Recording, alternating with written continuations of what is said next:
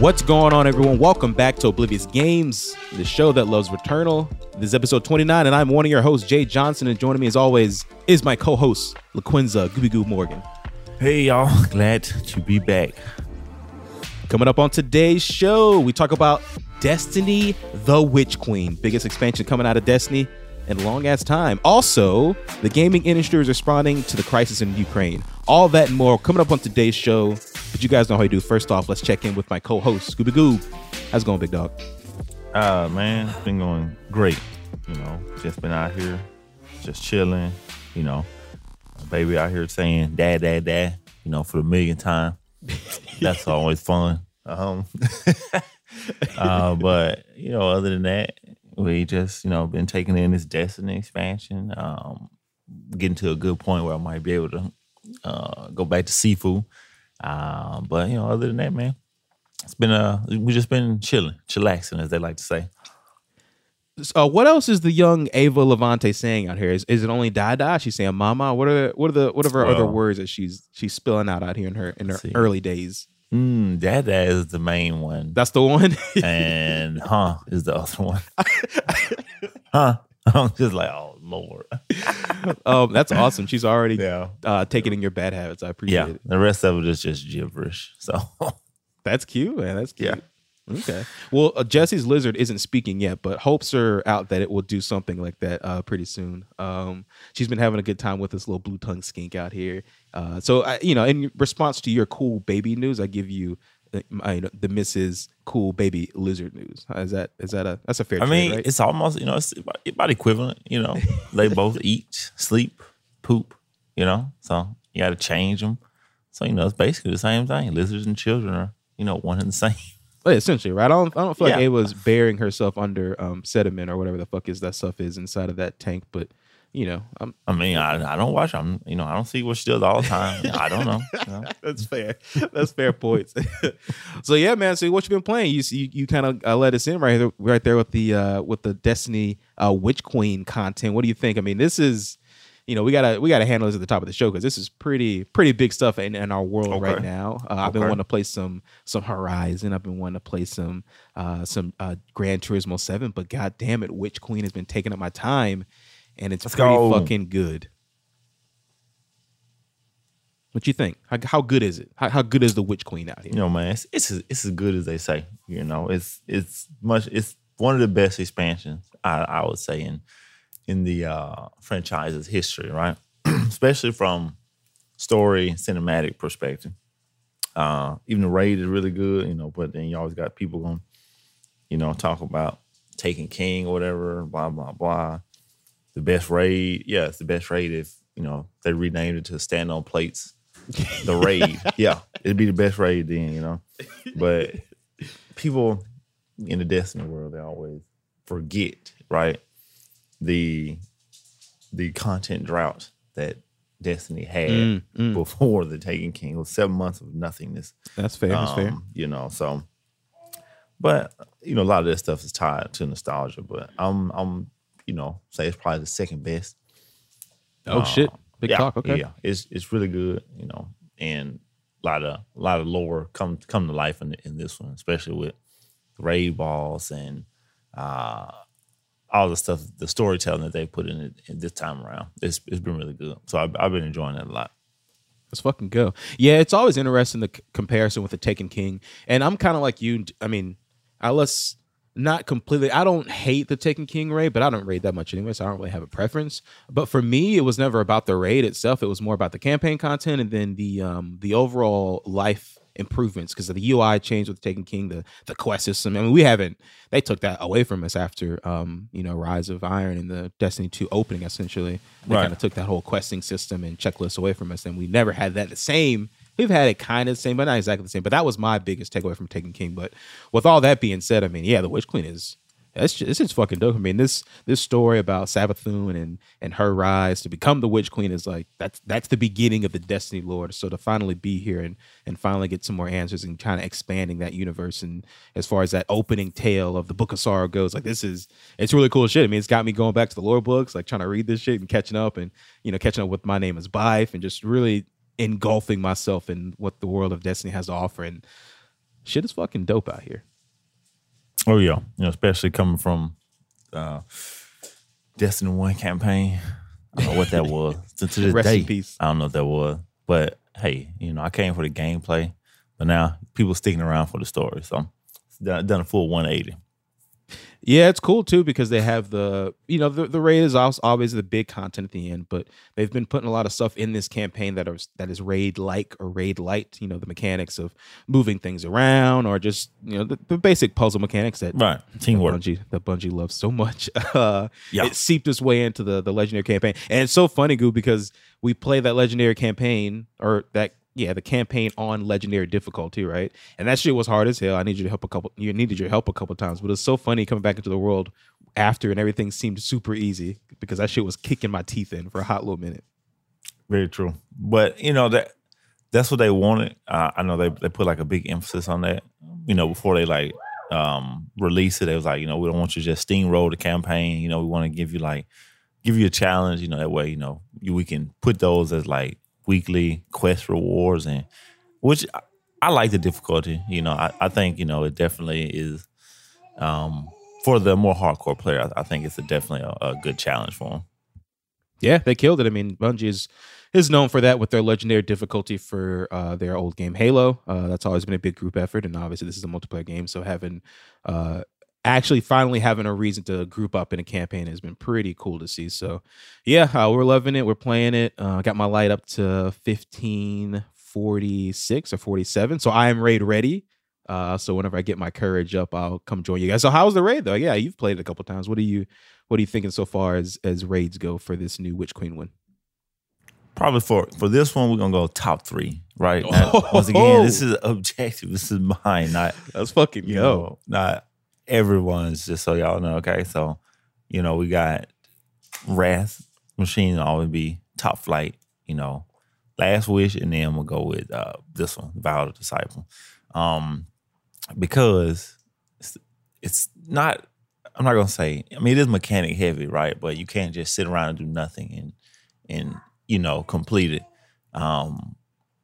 And everything is like you have to work together. Like you cannot just sit around, do nothing, get a free clear, you know what I'm saying? Get some free loot.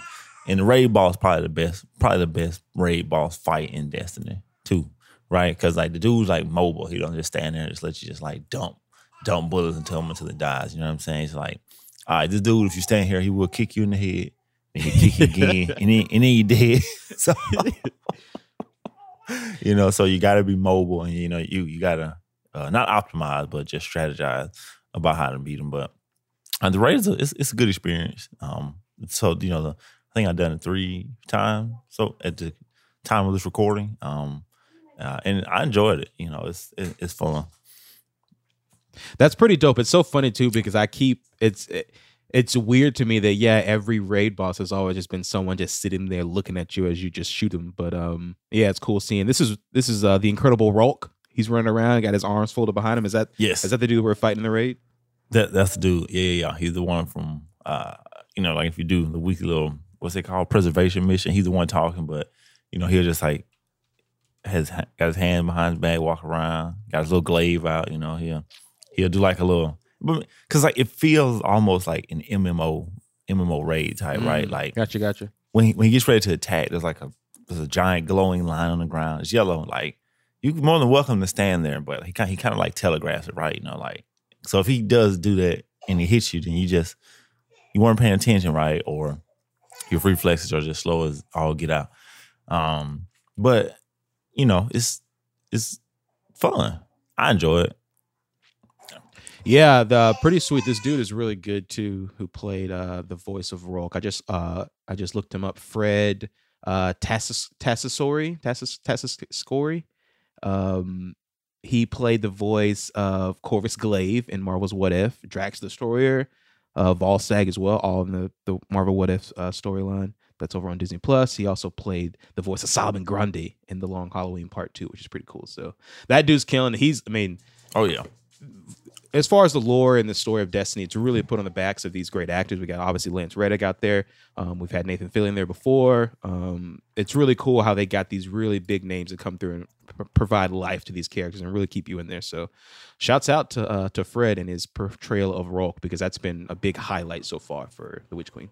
Yeah, and Deborah Wilson does a fantastic job as of course, yes, yeah. Deborah Wilson kills it as Sabathun. Yeah, she she definitely backpacks that whole story. It's awesome. Yeah, it's like so like emotional, some gritty shit in there. I like it. Yeah, she kills it. So yeah, that's the Witch Queen. So we'll be playing that. You'll probably hear more from us as we go through, because that's our life with Destiny. You kind of said you're going to come and get back to Sifu as well once you finish up. Are you excited to get your teeth kicked in as the martial artist who keeps getting old and old? Yeah. I was watching a review the other day of it, and I saw it finally. Like we said last time, I got an easy mode in there, so I'm gonna update that, and I'm gonna hop in there. Well, I got to see.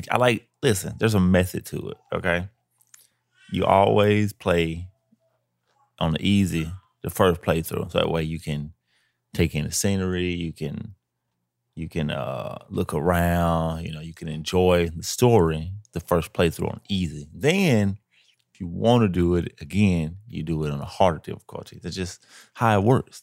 Because I can't be stressed to be like play some shit on hard, and I'm not worried about just beating the boss, and then I'm just like tired, after just like this nonsense, just like just some trivial game, right? So do it on easy. So I'm gonna go back in there. I'm gonna beat the fuck out of some people with some sticks. Yeah, use the sticks. The sticks is where it's at. Fisticuffs, right? You know what I'm saying? Then once we beat it, get the campaign. Oh, well, that's cool. Then I might go back and play it again. So, but we'll see though. I might not. Right, we'll see. I'm excited for it. Yeah, I got to get back to it too. I'm only at level 3 or the third boss on Sifu. So it's kind of cool how it works. You'll see. You get in there, and when you do your run, you get unlocks to make it easier to get to the boss. And obviously, if you just go straight to the boss, you won't have as many points or as many skills, but you can just kind of cut that time in half. So I think for you, especially going through and doing it on easy, then coming back and doing it for the story, you should be able to get through it even quicker, just by way of finishing the game without having to go through too much trouble of doing all the grind, as it were. So yeah, shouts out to Sifu. It's a really good game. I want to get back to, as I was saying, GT7, because that's been awesome. Probably my favorite Gran Turismo. It's just shit ton of stuff to do. Working on the licenses right now, trying to get my my permits for B class, A class, and S class, and all that shit like that. It's tough as nails, but hey, that's what GT's about. Then I want to get back to some more Horizon, as I was saying before, because man, that game is beautiful, but I've unfortunately not had the time. So we're hearing good stuff. Yeah, it's just dope. I know you didn't really jazz with the first one, but I mean, this one, it's not gonna change that really, but it does open up more, and it gives you more options as far as like traversal and shit like that. So it's been pretty cool to see. All right, then check it out. Maybe. And it's just a gorgeous game as well. So I just hear nonstop good stuff. Like one of the best games ever made. Like gorgeous, pretty, cool. But we'll see. We'll see. Yeah. All right. Well, yeah. Thanks for joining us, everyone out there. This is Oblivious Games, as we were saying. We always come through you. To you all lovely people out there, I'm going to get my shit together. To you lovely people out there talking about the gaming news, we have 2 big news items, and then after that, we're going to go through our smaller bits as we are wont to do. So yeah, boys, I guess without further ado, let's go to these bits. These are 2 pretty wordy things. I have some quotes and some little things, so give me a second, Goober, as I get through them, and then we'll break them down and talk about them as we do out here. All right. Number 1. As of this recording, the war of Ukraine enters its 19th day. Russia continues to push into the sovereign nation in hopes to control and implement its own rule. The crisis in Ukraine has been felt globally as world organizations, countries, and individual companies respond. While the support has been widespread, we'll be highlighting specifically the links that the companies in our own video game industry have gone. As follows. Sony, Microsoft, and Nintendo have all now pulled sales from Russia. Proceeds from sales of multiple games will now be donated to the Ukrainian Red Cross. Companies donating aid efforts include Bungie, 11-Bit Studios, GSC Game World, and CD Projekt Red. Studios with employees in Ukraine, including Ubisoft, TinyBuild, and Plyrix, detail support and relocation efforts. EA stopped sales of games and removes Russia from its games entirely. The support displays a unified industry looking for ways to pressure Russia while providing pivotal aid to the Ukrainian people. All right, Warriors. Well, this is pretty wild and crazy stuff happened over there. the things that Russia's doing to the Ukrainian people is, completely unheard of, and we haven't seen anything like this since the last World War. Unnecessary invasion, taken over. But as we're kind of bringing that topic down, we're talking about the support to the video game industries, giving to the people out there with their money, and then also kind of putting pressure on the people in the country of Russia itself. It's a big topic to kind of handle, but yeah, man, what do you think? How are you feeling about the video gaming industry's response to giving their support to the Ukrainian people? I'm all for it, right? Especially with the stuff that you see, right? Like at least stuff that gets out to social media. It's like, devastating, right? Just like what is going on, and just like why? A lot of it doesn't even, at least to me, it don't make sense, as to, why are you invading this country? Why are you trying to do this stuff? But it's always good to see people when they come together, and try to help other people, even if it's just something as small as, taking out, sales from Microsoft, from Sony, like them, even Nintendo, right? Them big players, no matter where you are in the world, and that money, that takes a lot of money out of like an economy, right? But, granted, I doubt it. Video games probably not top of mind on anybody's mind, especially not in Ukraine, but at least from stuff that I've been seeing, regular news outlets, right? CNN and, MSNBC, just stuff like that. It's a sad thing to see, man. And, you just looking at it and you just can't believe that type of stuff is happening, even like, the bombing, just like, man, like, but it, as a sane person, I was like, no, this stuff is really going down. But, you still got other people refusing to believe that's, what's going on, man. But, and just giving them as much help as they can get, what I'm saying, it's going to always be the biggest thing. Granted, with, studios there and, EA just stopping sales and even I think EA even removed like Russian teams out of out of FIFA in a whole. Yep. Like with the patch notes, so, man, it's just like, it's just a sad thing, man. It's never, I don't think, there's never enough stuff you can say about it. It's like, why is like, this atrocity and, just shit like this happening now. It's like 2022, right? Just like, I feel like at some point in time, we just all have to like, or we'd all just want to come together, right, and make a better world for, the next generation, or, just even for the generation that we have now, man. But just seeing it all, it's kind of sad. But, I'm glad that, the video game industry is trying to come together and, at least do something in solidarity with them. So that I'm pretty excited to see. But, I just don't really know how all this shit gonna play out in the end, Yeah, it's a pretty tough situation. I mean, even as far as support not from the gaming industry, I mean, everyone has been putting sanctions on Russia and just trying to basically suffocate them from the world itself, just to kind of, show them that we're not going to tolerate this kind of behavior.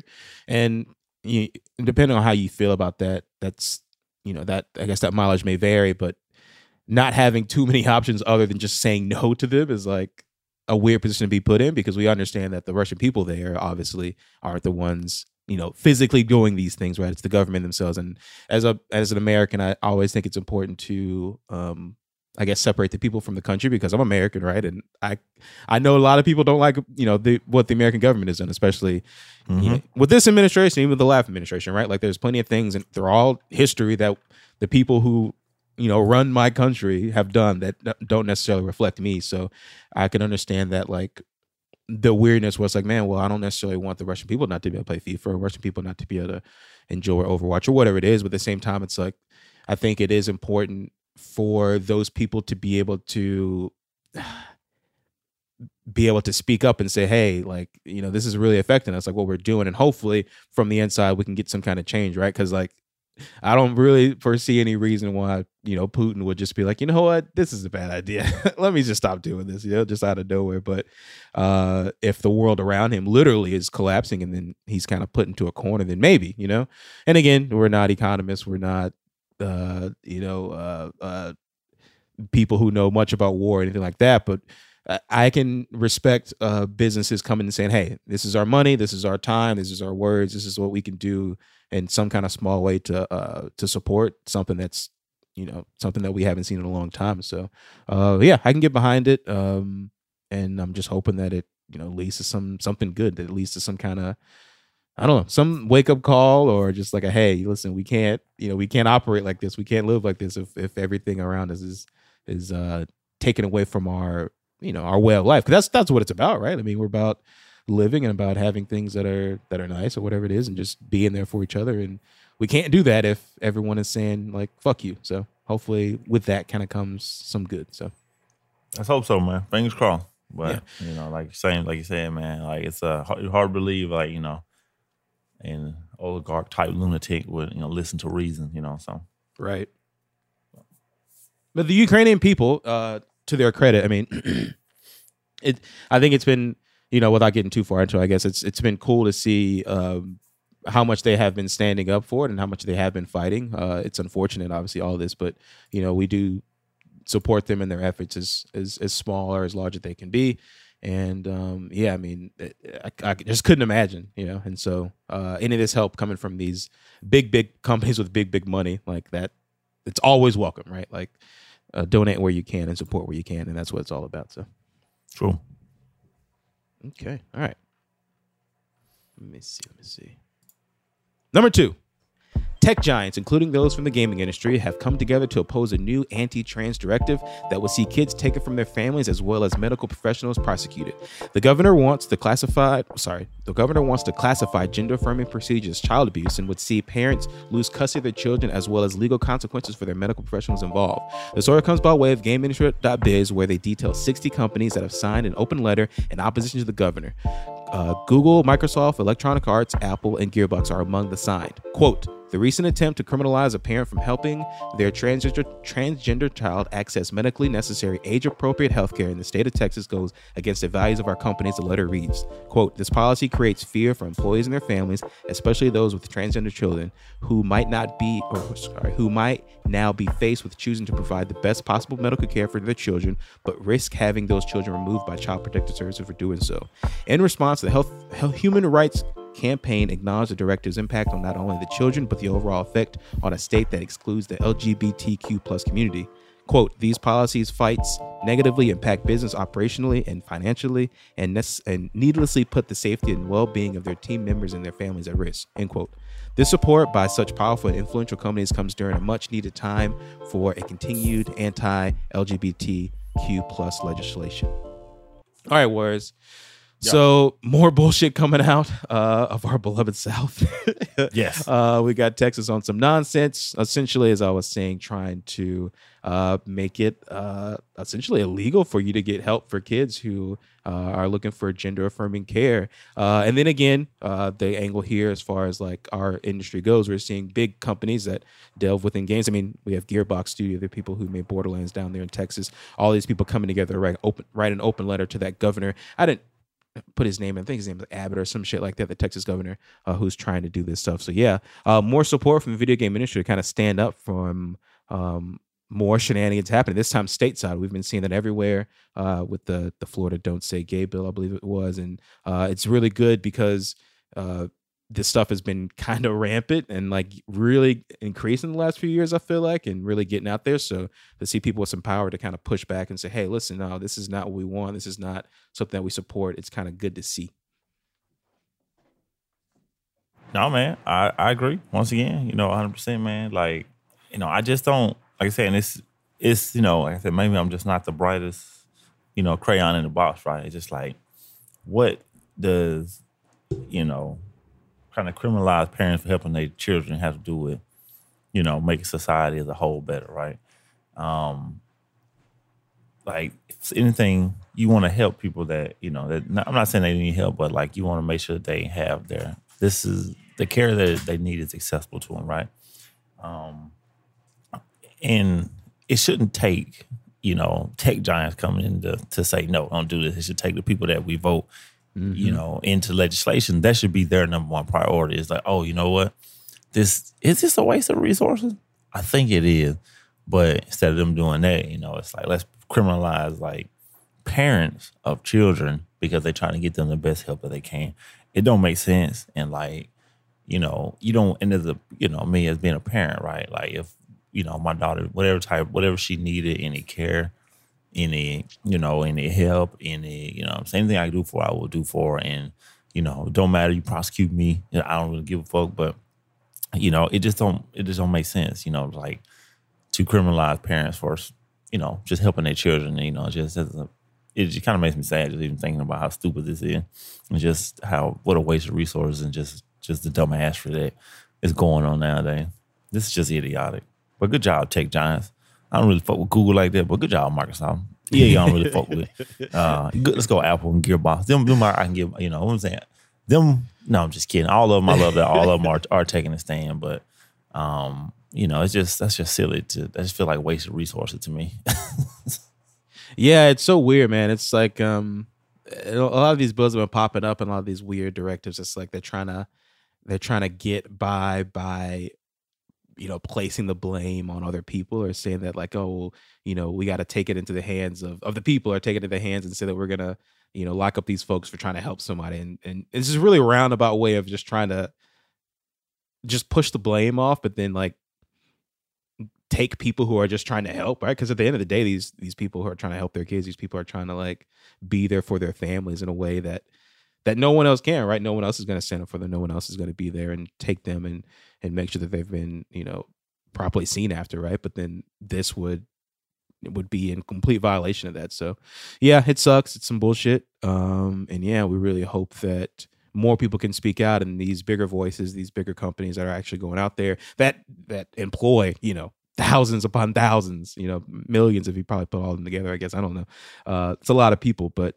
yeah, it's cool to see them get behind it, and hopefully big voices like that can actually, make some change. And, along with people like us, the writing about the story or talking about the story can all kind of help and make a flood of response that will get these things changed, because we can't be in a world where we're being exclusionary or not letting everyone get the proper health care they need, because that's just not, it's not the way we should be doing. So, I mean, it really ain't, man. Just like, but see, that's what's always just silly to me, right?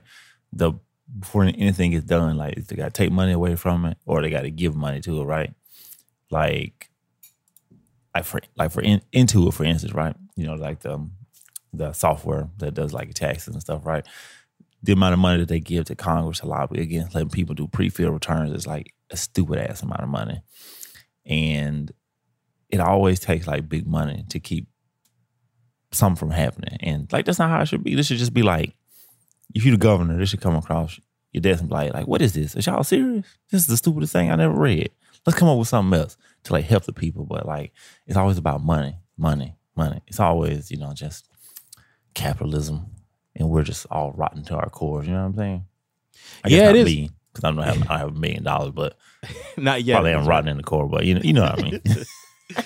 Yeah, no, man, you make up. Yeah, that's a really good point too. It's like, at what point does it just kind of shake you? Like, it just feels weird, or this doesn't feel right. But I think that's the weird sentiment that we're in right now, and even why these companies are kind of standing up, because it's like, with all these different bills coming from different spots, everyone's just trying to be cute with it. Everyone's trying to like act like it's not a big deal and just kind of slide it underneath the door, as it were. But yeah, no, we're saying no, and we're not gonna, really stand for that kind of stuff. So, more power to the people speaking up and speaking out and bringing awareness to it, because yeah, we have to do it together. And if we don't do it together, we can't do it at all.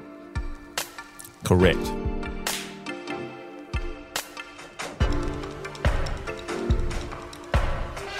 That's it for our two big news items. Now we'll get into the second half of the show. A couple quick hitters here. First up, whereas you wanted to talk about the new games coming to Game Pass. Let's go. I have a little list here for you. Little list here for the new games coming to Game Pass out here.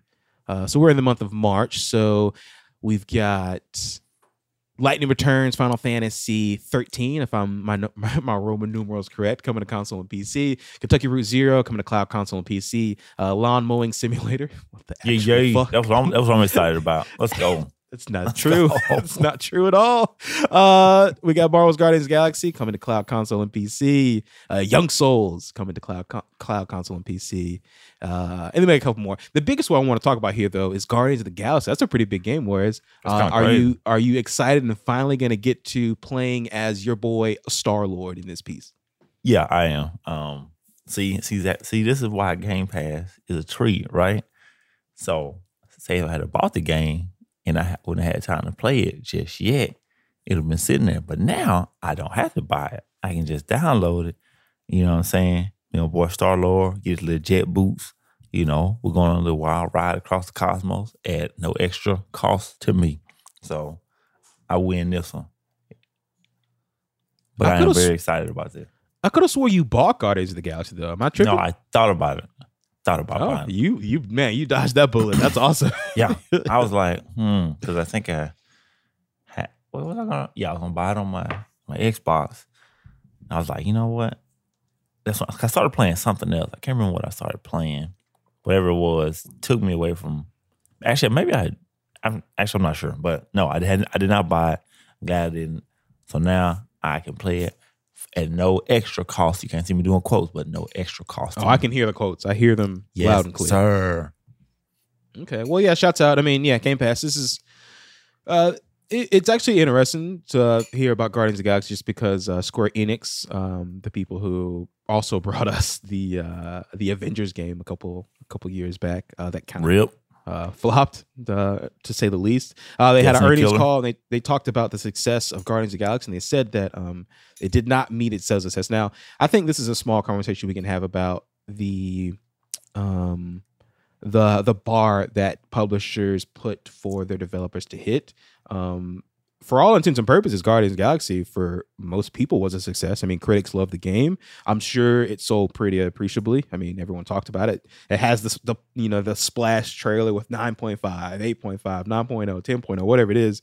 So it got its accolades, but I really think that Square Enix thought that since it's a Marvel property, that it would do maybe gangbusters numbers, but I don't know. It's weird to put this huge expectation of the game, especially in the wake of you fucking up Avengers, right? Because like, if I'm just a random person and I see Square Enix's name on a box after I got Avengers and got burned, I'm probably not going to pick up Guardians of the Galaxy. And I think even in its pre-release state, people were kind of iffy about the game. So yeah, it's kind of weird. I don't know.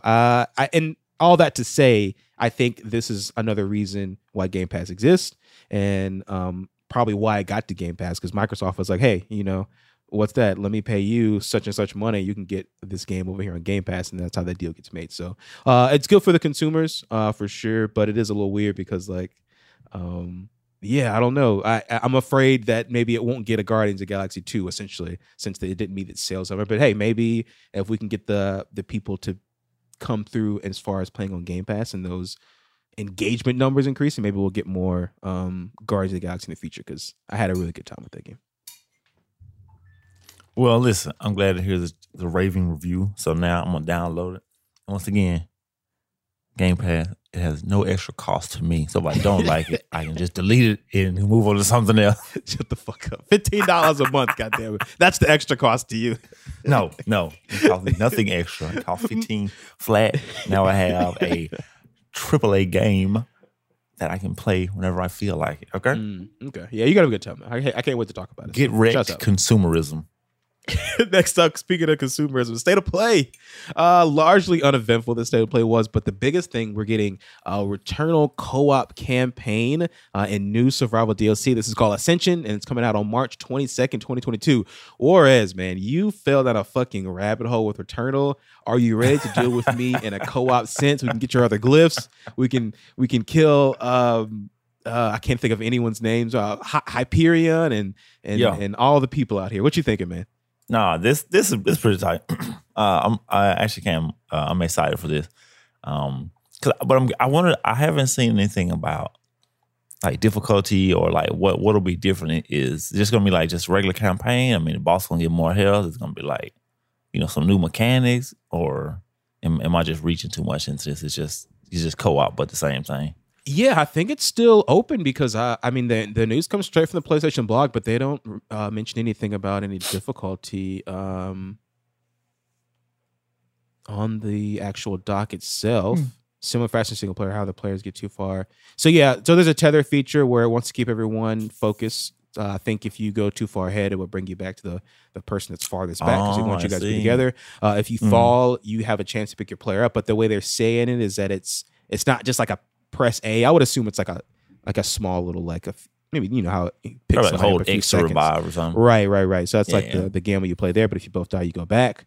But yeah, they don't say too much about the difficulty and anything being more. But I would assume so. Some kind of spike, right? Most multiplayer games have a little health spike at least. But yeah, I mean, I'm excited. I mean, either way, it's actually funny because if there's no difficulty spike, then we're gonna burn through this game. We might get to it's gonna get smoked. We might get like speed running level. You get the Anarchy, and I got my fucking Hollow Seeker or whatever it is. Hollow Seeker, that's right. We're gonna melt this game, and I can't fucking wait. Yeah, I feel like that's got to be something else too. There's no way you're gonna like just jump into this player game, same difficulty, and just run them up. There's no way. I mean, that's cool if it is. Like, I mean, because I only need like I said, we were saying before, we start like 3 glyphs, and I have a platinum on it. But right. But I think it's gonna be somewhat akin to like Destiny. I bet like enemies will get more health, or maybe you might take more damage or something. You know, but there's got to be something in there to make it harder. Unless they just want you to have co-op fun, you know, which is cool too. Well, that's what I was gonna say. I mean, you can even attest to this. I think a little much was made about the difficulty of Returnal at its outset, right? Like it's a hard game for sure. I'm not trying to say it's a hard game, but I think it's surmountable. I think if you play the game, you get your unlocks, you learn the mechanics, you'll be fine eventually. There's just a small hill to overcome. So in the mindset of making it easier for someone to get into, I could see them just leaving it that way. It's like, oh hey, I got this Returnal game because it's the only game on PS5 and I can't play it. Like, do you also have this game? And then if 2 people of mediocre, no shade here, if 2 people who couldn't get it done alone, they could probably get it done together if the difficulty wasn't necessarily ramped up. So I could see that being as a feature for someone to just get through it instead of having there be a whole new thing. And that would go in line because the other piece of this DLC is the survival pack, which is a tower climbing situation, which is going to be harder, is going to have new weapons, I believe, and it's going to be, I think, endless. I think you don't get to the top of it. I think you just keep going and it just gets harder and harder. So it's going to be like an arcade situation where it's point-based, where you're just trying to get the biggest point value on your leaderboard. I got you. Okay, that's tight too, though. I'd be down for that. Yeah, so I mean, I hope you can do the tower co-op too, because I would love to do the tower thing with you. I think that'd be I just love to get some like inbox and just smoke his ass, you know. Oh my god, yeah. Maybe just that first dude. Maybe I just give that first dude just infinitely kill him because I hate that's the one. That's like the one I died on the most. Like I almost felt like I was like gate kept from going any further because of that dude. You were so upset about it. But like when I finally got down, I was like, "Oh, bro, I could just like dodge through like this attack. Like, come on, bro." And it just like walked over that man. Well, you told Lorna it's the worst game ever. You ever? Yeah, I'm telling you, like real life, cause like, sweetheart, this may be one of the worst games I've ever played in all of my gaming life. And she was like, well, you don't have to play it. Just turn it off. I was like, I will not let this game beat me. Okay. You didn't let it. You beat it. You beat it in good time too. You killed that game. Right. You very good. I just kept going, overcame, and I adapted. You know what I'm saying? God, that's a tagline. Let's put it on the box. That's what people say in Destiny Crucible, just so you know. Oh, okay. I see. I did. Yeah. I was like, this. I feel like this is from something, but I don't fucking know. Speaking of Crucible, I gotta get back in there. I'm never gonna get that. You're close though, right? You're only 2 away from getting Legend, right? What is it? Legend? Yeah. Unbroken, but I don't have time for that. Oh, you're not on the Crucible ground, huh? You'll get there. Once you finish campaign, you'll come back. We're good. We're good, love. Go away. All right, let's see. Next up, Halo multiplayer lead designer leaves 343. Andrew Witz, he was there since 2019, and he shepherded in this lovely, lovely new generation of Halo multiplayer. He is stepping down and going on to bigger and better things. Or actually, we don't know. He just said he's taking a break before he announces the next thing, but he has moved on. This is in note because if you remember, the lead designer and then the creative director also left 343 in 2019 and 2020 respectively. Now, I love me some Halo. It does worry me a little bit because I'm like why would you leave? Like I understand that it's probably as you could say, maybe feature complete. Maybe he was just on like the bones of it, because the bones is there for Halo for sure. They've got to work on their Their keep me there factor, right? Their battle passes got to be improved. Their questions have to be improved, just to kind of be more in line with the modern multiplayer games, Call of Duty, Fortnite, all that shit like that, right? They have these really good loops. Halo is a more legacy game, which was always, this is stupid to say, but, just playing the game for the game's sake. But in a world where we have to have little cherries and shit like that to put on the stick for you to go chase things, Halo definitely has to improve. And they earn this because they've classified this game as a live service game. And so once you say that, you had a lot of shoes to fill and things to do. So it's interesting that he's left, but hopefully Halo Infinite can keep trucking along as it enters its second season coming the beginning of May, I believe. What do you think, War? Is Halo in trouble now that the multiplayer lead is gone, or you think they're good to go so far? I actually thought I didn't know it was the multiplayer lead person. I thought it was the other person. Like the campaign or whatever. Oh, yeah, no, multiplayer, yeah. No, man, they'll be fine. They'll be fine. Okay. I mean, if they can fix some of those desync issues in multiplayer, just add some more features, I think they'll be fine. I mean, listen, me as being a little, Halo casual bot. Bajul. Yeah, I was like, what? I was gonna say bot, like bot casual. Like, no, it makes sense. Like casual bot, Halo multiplayer. Yeah. And I'm just like, I'm okay with it because it's fine to me. I get in there, I get a couple kills in, get a couple streaks going, get my KD looking right. But I'm not gonna say I could care less because I guess I could care less. But good for him. He got fired. That's all. He just don't want to say. Oh, you think he got fired? Oh shit. Yeah. He got fired, man. Exclusive. That folks say, I'm just going to pursue other options. Yeah. You got to let go. Jesus Christ. We're breaking news here. Number one games journalist, Gooper Goop out here. Got it. I think it'll be fine. People are still going to play Halo regardless. It's always a, fan base that's just going to always be rabid, and they're going to stick around through the highs and the lows. So it'll be all right. Yeah, Halo's Infinite's multiplayer did drop off a bit coming into the beginning of the year, but to be fair, it has been pretty packed. I mean, Elden Ring, which we're going to talk about in a second, everything we've mentioned, Horizon, Sifu, GT, Destiny, all that shit. It's been taking up a lot of space. So, I mean, hey, Halo's back. They're killing it. They're stronger than they've ever been, but they are not without competition. So, yeah, I mean, I have big hopes for him. I want to get back into the campaign because I got to get the rest of not the campaign, sorry. Oh, well, the campaign, I'm not really worried about that. I do want to finish it, but I want to get back to the multiplayer because I want to finish getting my Reach armors. But man, I'm only like Battlecast 60 or some shit like that. Like that grind is slow as hell, but I got to get to it. So here's to Halo, more Halo games coming in the future. Next up, God of War is coming to Amazon Prime. The big monster that is Amazon is shopping a TV series for God of War. This has been leaked by, I think, the dude Jeff Grubb.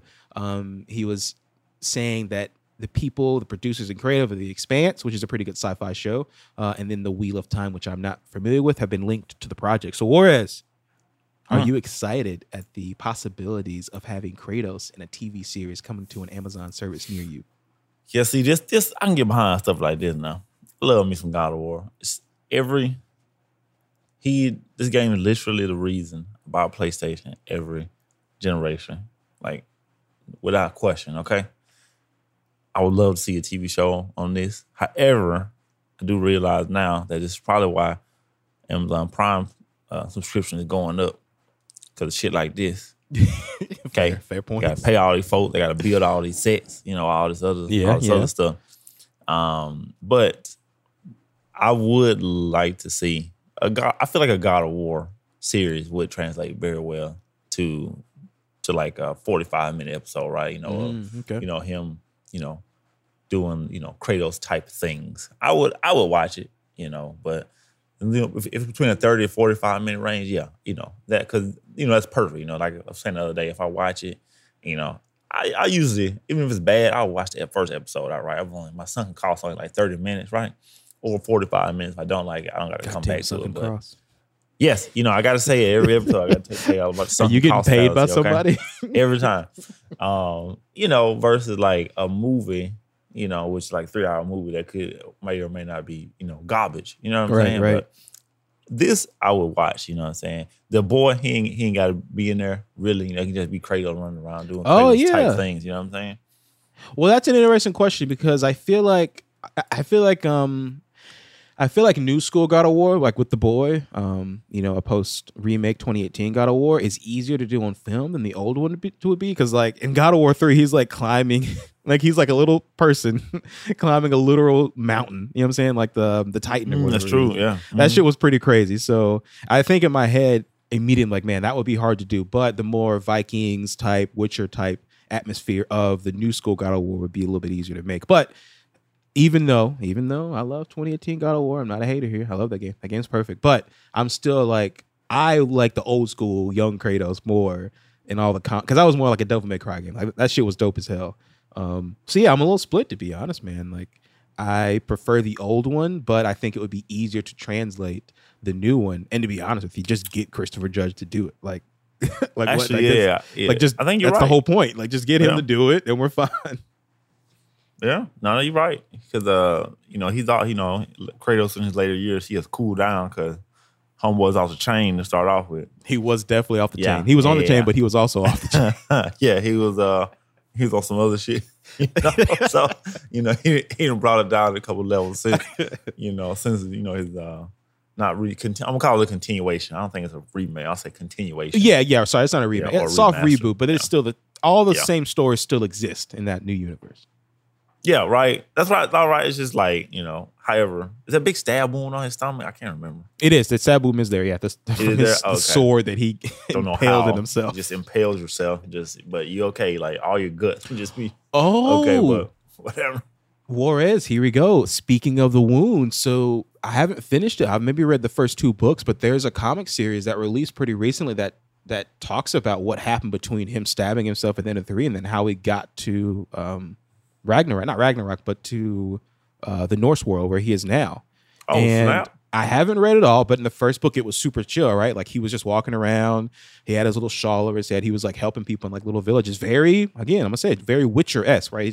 He's a nomad who can do the job. So that could be cool. That could be a cool little story to tell. You can keep it low key.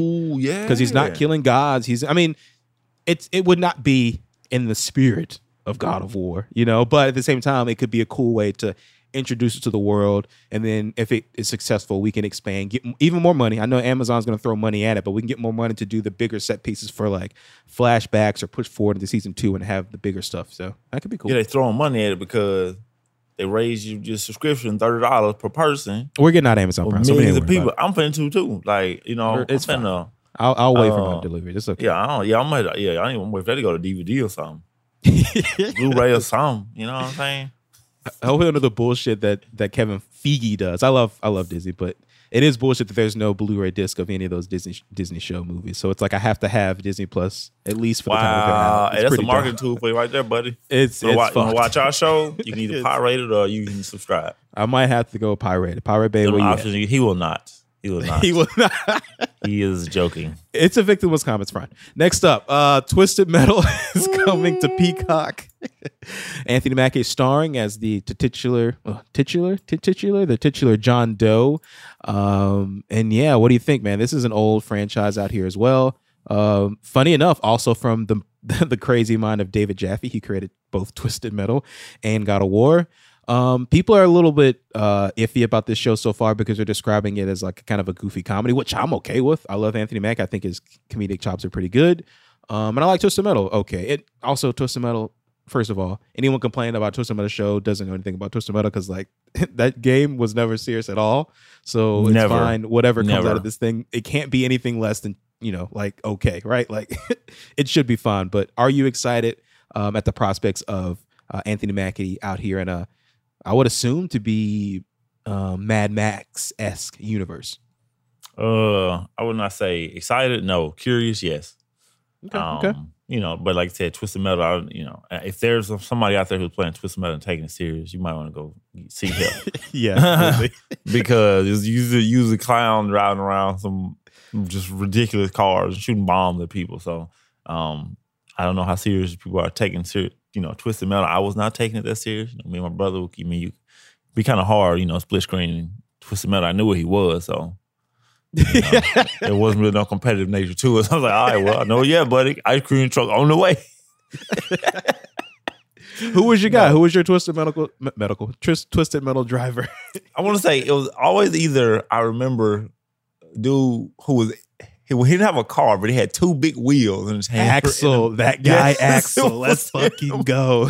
That dude or the clown in the ice cream truck. Your boy Sweet Tooth. Yeah, Sweet Tooth is supposed to be in this Sweet Tooth, thing that's as well. it. So those two I always use just because, like, is this dude really just like got wheels on his hands? Just like, just because of the nonsense factor. But what a ridiculous game.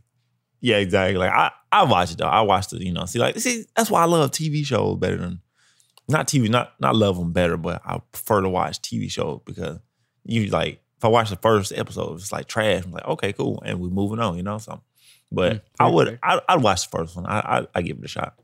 Okay. Well, yeah. And what's it coming to? Peacock. Good. $5 a month. I keep that one. The streaming wars and their exclusive they'll probably raise that one continues. because they'll need money to build sets for that. So it'll be $10 a month. I hate everything. Okay, next Very up. soon. Elden Ring is selling gangbusters and also getting really, really good reviews. It's sitting at probably like a 90,000. I think it's like a 97 or some shit like that on Metacritic. Right. But yeah, it topped the charts for the month of February of its release, and yeah, people are loving this game, man. What is gonna? All right.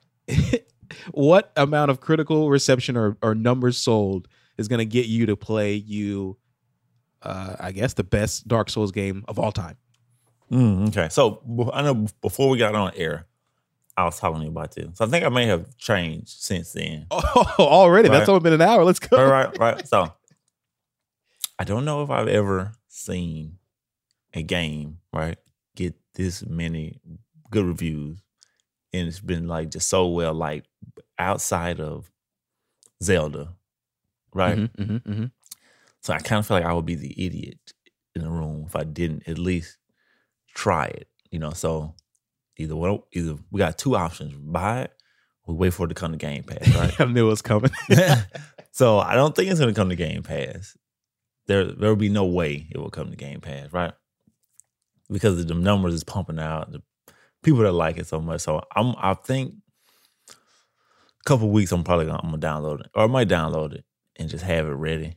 And then once it's like I hear, the patch is like optimized, then I might go for it. But because I've been seeing some stuff. I haven't watched like any videos or like boss fights or anything like that. But right, if it does suck, I would like to be that judge, just be like, oh well, I just suck at this game, or I just is really my type. But I don't want to be like the person that's like, hey man, you remember this game came out in like 2022? It's like one of the best games of all time, and I didn't play it. I'm like, no, I have no idea what you're talking about. So I think I will dabble in like a couple of weeks. Once I get, Destiny gets the season winds down. Once I complete, all like the story quests and stuff. I think I'll dabble into it after Sifu. I want to do Sifu first, and then I'll move on to Elden Ring.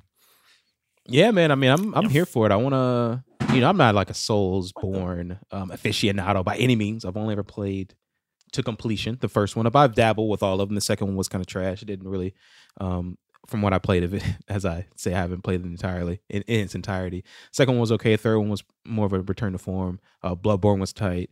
From when I played as well, and then Sekiro I've started.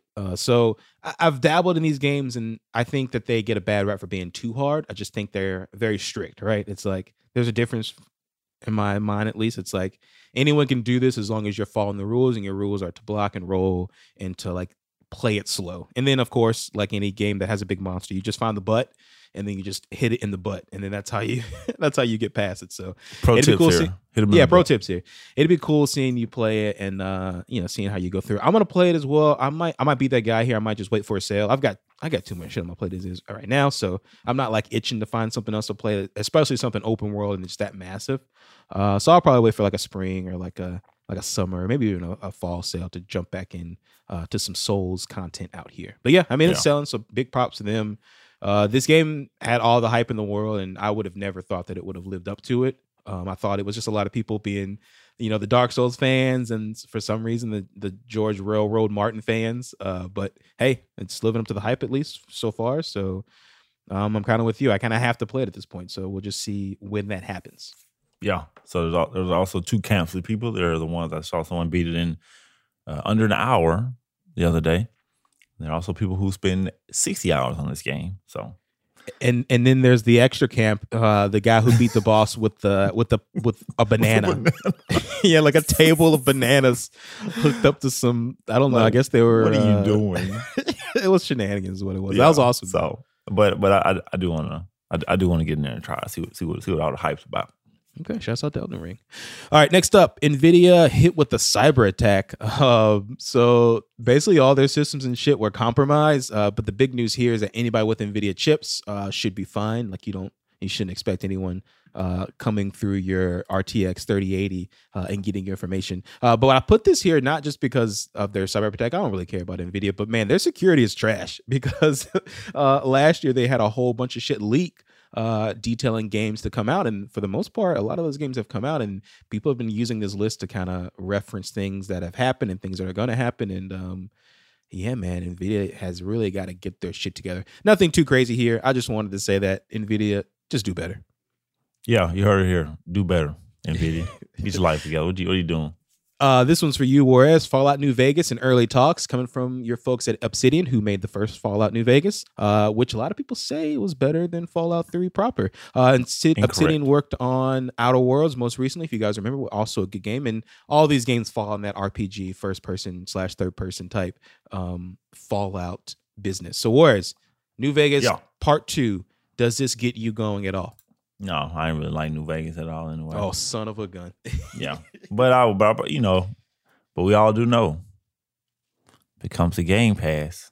Oh, here we go. I will download it and try it. That's no if. Yeah, it just when it comes in. Because I mean, it's obviously. When it comes to Game Pass, I will download it. I did finish New Vegas. I finished 3. I did not finish 4.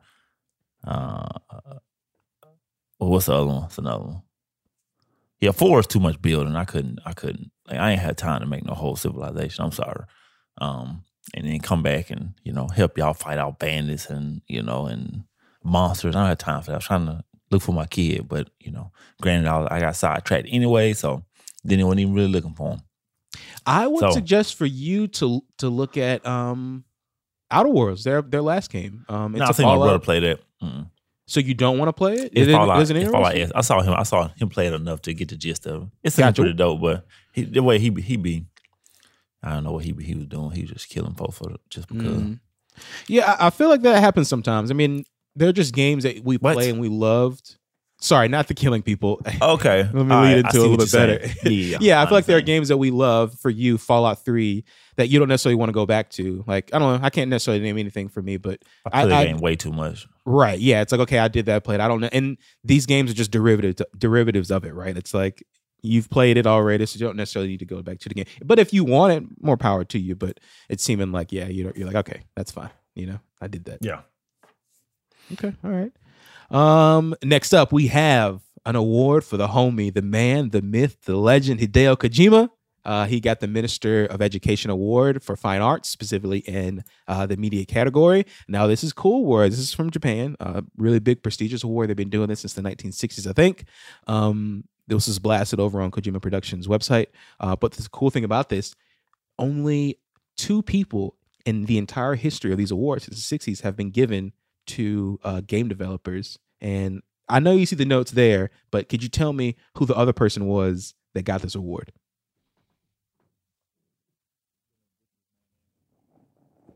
You're just gonna leave me hanging right there? You ain't gonna tell me at all? That's really messed up out here. You can leave me hanging. That's fine. Well, the right answer. My bad. No, I said you gonna maybe butcher this man's name on live TV. If I'm reading from my knowledge, right, I think it's Shigeru Miyamoto. Yeah, close enough. There you go. So no, I messed it up. No, it's fine. I think Miyamoto is fine. So since you put me on the spot, tell me what he got that award for. Well, because he's fucking dope. I mean, specifically, we could say Death Stranding. No, not him. Miyamoto. Oh, Shigeru Miyamoto? Yeah. Well, I mean, please tell me why he got that. I mean, he's fucking Miyamoto. Like what the fuck? Exactly. Kojima is not Miyamoto. Oh, okay. Well, this is a cool argument that I didn't really expect us to get into here. My God. You're right. You're right. No one is Shigeru Miyamoto. You're just right. All right. I mean, come on, Mario, Legend of Zelda, Donkey Kong. Yeah. Come on, like you can't. Pokemon. Hands on too. Like they're hands on doing this shit for decades, right?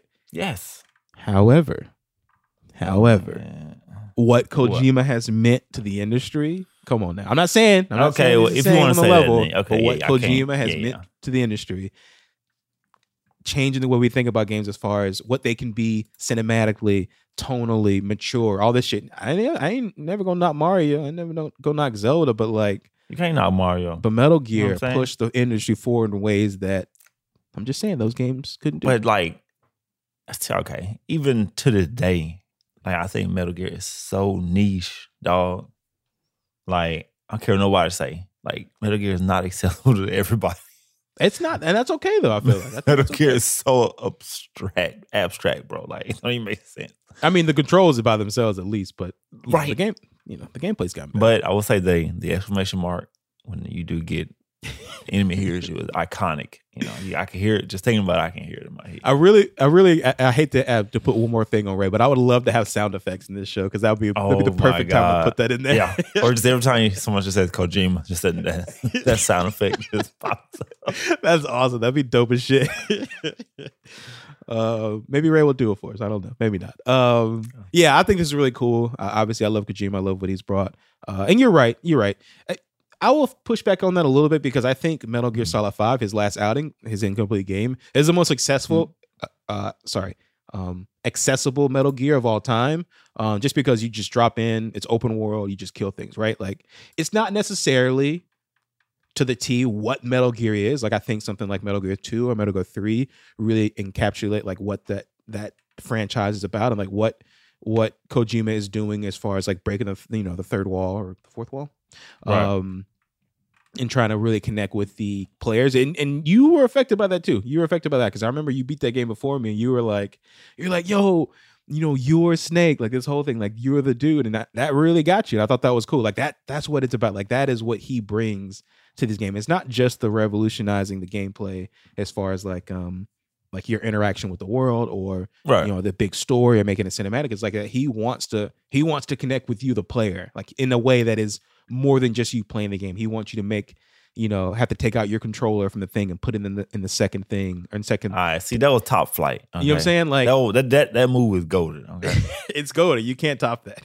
But comparatively, all right, look, you got Donkey Kong Jr., Mario Bros. You know what I'm saying? You got what else? Come on, I got Super Mario Bros. Legend of Zelda. You got Super Mario World. You got, you know what I'm saying? Super Mario he's 64. He's a go. You know what I'm saying? I understand. Bop. You dig? Some people don't really fuck with Nintendo games though, so that's a whole nother thing. Well, those people are weird. Those people are weird. They are different, not weird. Speaking of Nintendo and Shigeru Miyamoto, though, the last thing that we'll talk about today, Nintendo World is coming to Universal Studios Hollywood in 2023. Juarez, finally, we won't have to go over the pond to experience Mario Land. Are you excited about this? Do you want to go? Should we book our tickets now? What you think? I mean, I wouldn't say now. I'll maybe give it a couple years. Yeah, but you want to go though, right? No, but I would like this. Will be kind of tight. Yeah, this will be a nice little family outing. Just go into debt. Going to Nintendo World, California. Probably charge $20 for a beverage. Oh yeah, for a little plushie or something. So you gotta bring the canteen. It'll be tight though. Bring the water bottle with you, and then you get the turkey leg while you're there. You bring your canteen, and then you're good to go. They'll probably make it like pour it out before you go in. If like you're never pour it out, man. Like not good try. That's probably fair. Yeah. But no, that would be dope. Okay. Well, shit, Warriors. I thought that's all I got for you, big dog. That's a pretty good, comprehensive show. We covered some pretty intense, serious things at the top of the show, and then we brought it back more lighthearted and more towards the games. So, yeah, man, what you think out here? It's good, man. I liked it. Something did occur to me though, like when I was just thinking about just like the difficulty in games, right? People say they got like harder over like the years, but you're just thinking about like Super Nintendo games, right? Like there was no difficulty. It was a set difficulty, and it was hard. It was impossible. Yeah, it was like you play it and you beat it or you don't. Okay, so technically it's kind of like a Souls-like game, right? Or maybe it's like a roguelike game. Technically, but not What? technically. What I like the train you're taking here. It's in difficulty. Yeah, you're right. I mean, it's weird. The conversation now today is about making Souls games more accessible. Now, I think the conversation takes two forms, right? There's a conversation that says make it easy mode, and there's a conversation that says make it that you can button map, right? Because like people who have certain needs or whatever, they need to be able to make their buttons different because they can't maybe get to this thing or get to that thing, right? The Xbox has the great adaptive controller, which is cool, but that's a separate cost. But the idea that you can,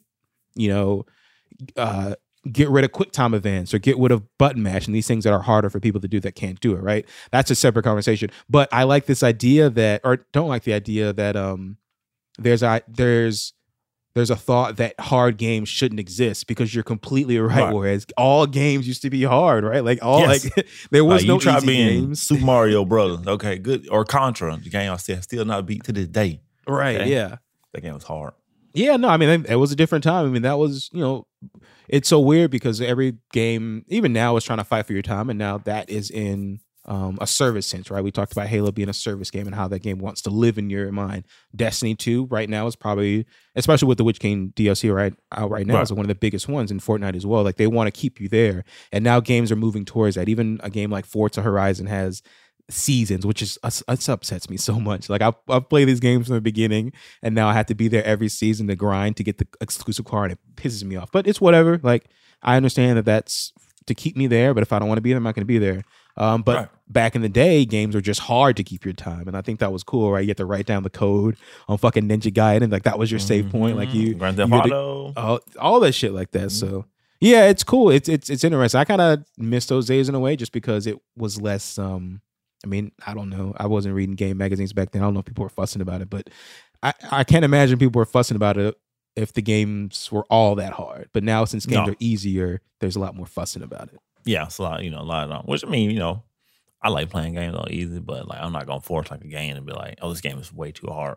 Tone it down. But like, once you see the type of game it is, you just gotta, just look for patterns. You know what I'm saying? That's like with just like with Returnal, just like with Hades, just like with Dead Cells, the boss has a pattern. I mean, with Destiny, boss got a pattern. Just like look for it, and just change the way you play. If you just want to keep dying and go for it, but just adapt. You know what I'm saying? And read a guide. It's no one's gonna yell at you for reading a guide. There are plenty of guides out there. The internet is more accessible than it's ever been. Yeah, ever. Okay, you try looking up, excuse my French, a game facts on fucking dial-up, okay? And that was the worst, okay? Had to sit you once you get it, you had to save it, risk infecting your PC to whatever. Or even going and buying a strategy guide if you didn't have the internet or whatever. Or that, that was just like extra expense, but yeah, gaming's come a long way. It's, just look up a guide, man, to make your life easier. That's so funny too, because Mario was super hard back in the day, but now it's like super easy. I mean, as far as like getting to the game, you can play Odyssey pretty straightforward. The difficulty with Odyssey now is the collecting the stars. What was the stars? What was it? It was moons, I think. Moons. Yeah. Oh my God. Yeah. There's so many moons. I thought I had a lot of moons in that game. I had nothing. No. He's like, oh, how many are there? Oh, okay. All right. Then, well, we are moving on to something. I beat it. Moving on to something else. I tried to. I gave it a college try, and I was like, man, I'm dumb. I don't know where these moons are. It tells me there are multiple, but I've scoured this world, and I don't see shit. Yep. But that's I think games are, at least now, it's more like replay value, right? They want to keep that game at like top of your mind and keep coming back to it. Yeah. Okay. Well, shouts out. I want to play Monster Hunter again because that 2018 game lives in my Jesus. life. Rent free. Every time I mention Kojima, or every time I tell you that we're playing Monster Hunter, that's when the Kojima noise comes up, the exclamation point. Good God, man. All right, let's get the fuck out of here, Warriors. Anything else you want to add before we roll about this piece, or you want to tell to the kids out there? No, man. Just play what games you want to play, and just treat people the way you would like to be treated. Okay. There you go. I like that. That's a wisdom to live by. If you guys want to be a part of the show, hit us up at obliviouspod@gmail.com. Hit us up on Twitter at obliviousspod1, and then on Instagram at obliviousspod. Give us a like, give us a love. Can you love things? Give us a comment. Tell us you love us. Tell us we're pretty. Tell us we're beautiful. For Juarez, for Craig, who didn't break today. Fingers crossed Craig. Right now. Craig is still going. Yeah, for Jay, I'm here. I'm Jay. Oh, who else did I need to talk about? Ray. For Ray. Shouts out to Ray. I'm Jay. We're Oblivious, and we're out. Peace. Yeah.